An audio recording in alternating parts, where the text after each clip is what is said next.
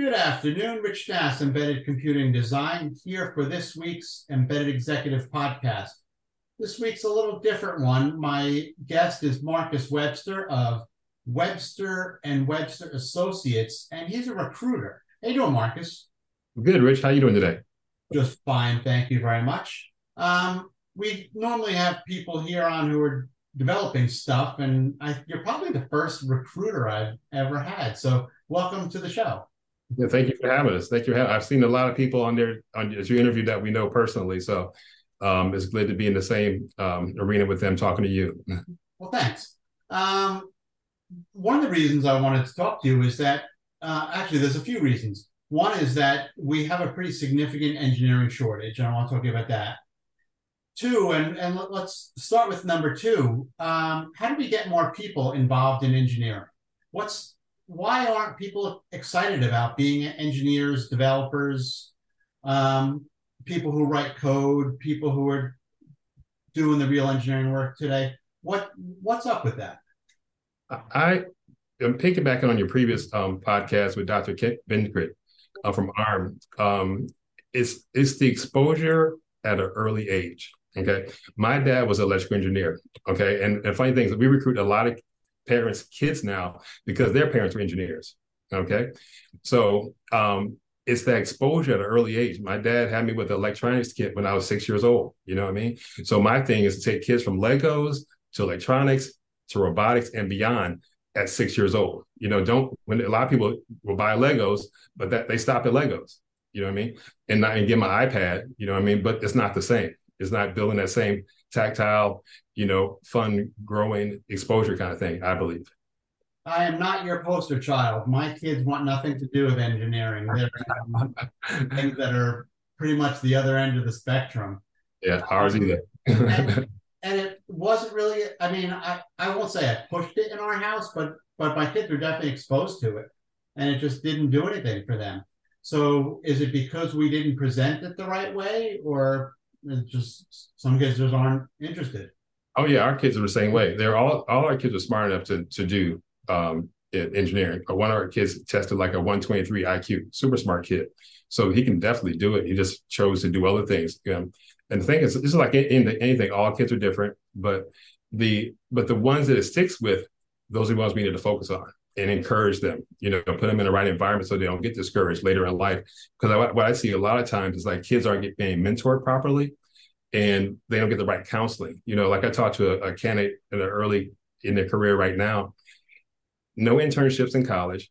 No one told him to take internships in college. So he didn't get exposure when it's time to get a job. He didn't have that experience. So I think it's just a lot of people getting the right people in their ear, doing the right thing. But like I said, we got to focus on the people who it sticks with, Okay. So moving up to present day here, we have an engineering shortage. What do we do about that? How do we fill these jobs? Do we just say, robotics and AI are going to take care of everything? Or is this really something we need to address? We have to address, but we have to address it now with filling the pipeline with kids early. I mean, saying it's not taking care of the issue now, but you have to take care of the kids now. But the what I find in talking to our clients and just my own experience is that our clients have a harder time finding the right candidates.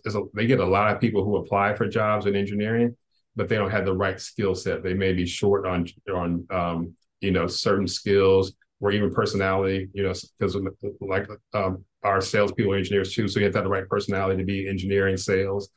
So it's personality, sales, it's location, it's communication. All those kind of things are necessary to hire the right person for the team. That's what people hire us for, to find the right fit to put on their team. But but in college, they have to go down to industry. Like MathWorks does a great job of introducing people to their products in college. Just by every candidate I talk to that comes out of college has seen MathWorks and used it at some point. Every industry that wants to be a player or be exposed to that kind of stuff has to do those kind of things early in people's career. Like us personally, we are connecting like on LinkedIn with every young person that's coming out of college because we want to be with them throughout their career. So I'm going to put in a plug for one of the programs we're doing here called Engineering Heroes. We're looking for people who are doing extraordinary engineering work and are getting very little credit for it, or maybe credit's the wrong word. They're not getting any of the fame that they really should get for the work that they're doing. However, in most cases, it's because they don't want the fame and they don't want the spotlight. And we have a difficult time convincing them that they should be honored. So Mhm. is that part of the problem, that these people just have that personality that they just do it for the love of the work and not for the money, the fame, the adulation that comes with it? It really is. I pound into our engineers that you have to brag about yourself. You cannot afford to be humble. You can't be cocky, but you got to be super confident about who you are and what your skills, what you bring to the table. And we talk about telling people about the accolades. What have you received for solving those problems?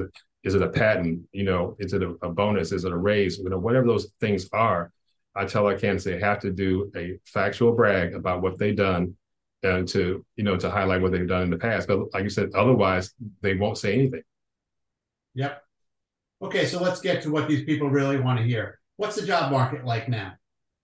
The job market is really, really good. I mean, it's the lowest 3.8% unemployment in technology is much lower than that. Some people say it's negative unemployment. Um, I did a search today in Indeed for like embedded software engineers, like 1,400 jobs available. And the market's really good in terms of engineering. It's just a matter of getting the right people in the right companies, solving the right problems for their companies and their customers. So, what is a starting salary for an electrical engineer today coming out of college? And is it the same for an engineer and a software guy? It varies greatly between location, between if they want to work remote or not, which is hard to do with an EE degree. The Yeah, so it varies a lot across the board, but typically we see people come out between 90 and 120, 130, depending on the skill level. Mhm. But as we discussed before, that skill gap is the issue. A lot of times they don't have the right skills. A lot of schools aren't teaching the things that industry needs. A lot of guys with electrical engineers and computer engineers, at least they've touched hardware. Yeah. So they probably have C. But computer science people and that kind of stuff is a little bit different because they may have only been taught Java, and that's not what people are looking for typically in embedded space.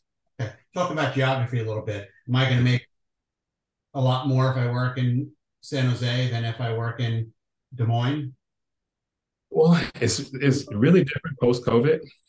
But San Jose is definitely going to be more. But we have people pushing back on hiring people from California now because they know they're going to pay the higher salaries. So that may not be. There's always going to be things going on in Silicon Valley because Silicon Valley, but West Coast and East Coast and Central typically pay. Let's say Central, for example. Central region pays lower than typical East Coast, West Coast companies if you come out of Boston or San Jose. Okay. And what about the school you come from? Does that make a big difference? That makes a big difference. That makes a big difference. Well, if you come out of a top school with a lower GPA, you're probably able to get a little bit more than somebody coming out with a lower tier school. But we have customers that clients that look for those higher end schools on their resumes. A lot of them feel that they have better training than some of the lower tier schools. But the thing is, I'm not saying to leave lower tier schools out because I'm a big believer that the people who come out of the lower tier schools in ranking, at least, they're much more, I don't say much more, but they're really determined to make their mark. So I don't say sleep on those people either. Yeah, that was the question I was just about to ask. Am I better off being in the top 10 at a lesser school than I am being middle of the pack at a better school? My thing is, I don't believe in paying for college. So you go to the school that's going to pay for you to go to school. So my thing is go get into the best school you can get in that gives you the most money. You can get a scholarship, get a grant or whatever. That's my philosophy. And then if you want to go on to there, get a 4.0 GPA, go on to Harvard, Yale, Stanford, MIT for your graduate degree, you're set. You know what I mean? But I just believe it. I don't believe in paying for school.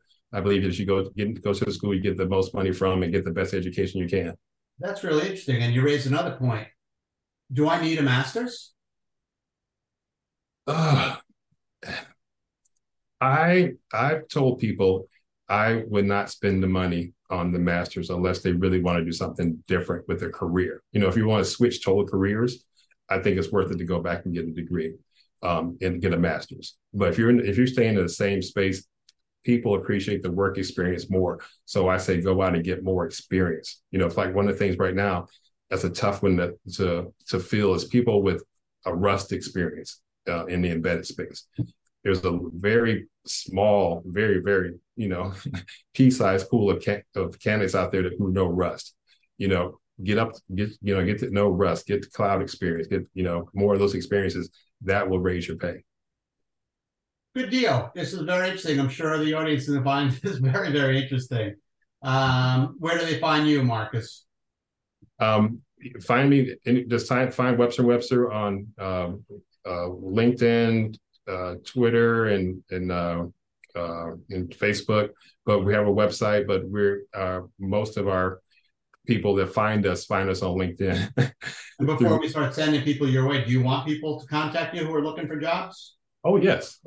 People are looking for a job, or looking people to hire people. The thing is that what we do best, we find the right match for people and companies. So when candidates call us looking for a job, we talk about first what do they want to do. Okay, because no, it doesn't do anyone a service if we get them an interview with a company and they don't want to do it. You know what I mean? And vice versa. We find candidates for our clients who have the right skill set and personality. You know, so like I said, our salespeople are engineers. They have physics degrees. You know what I mean? So you have to have the right personality. And FAEs, for example, getting engineers, we pride ourselves in getting engineers into FAE roles where they can get a total change of life and to get a bigger bump in pay. You know, so we're all about getting the right people together.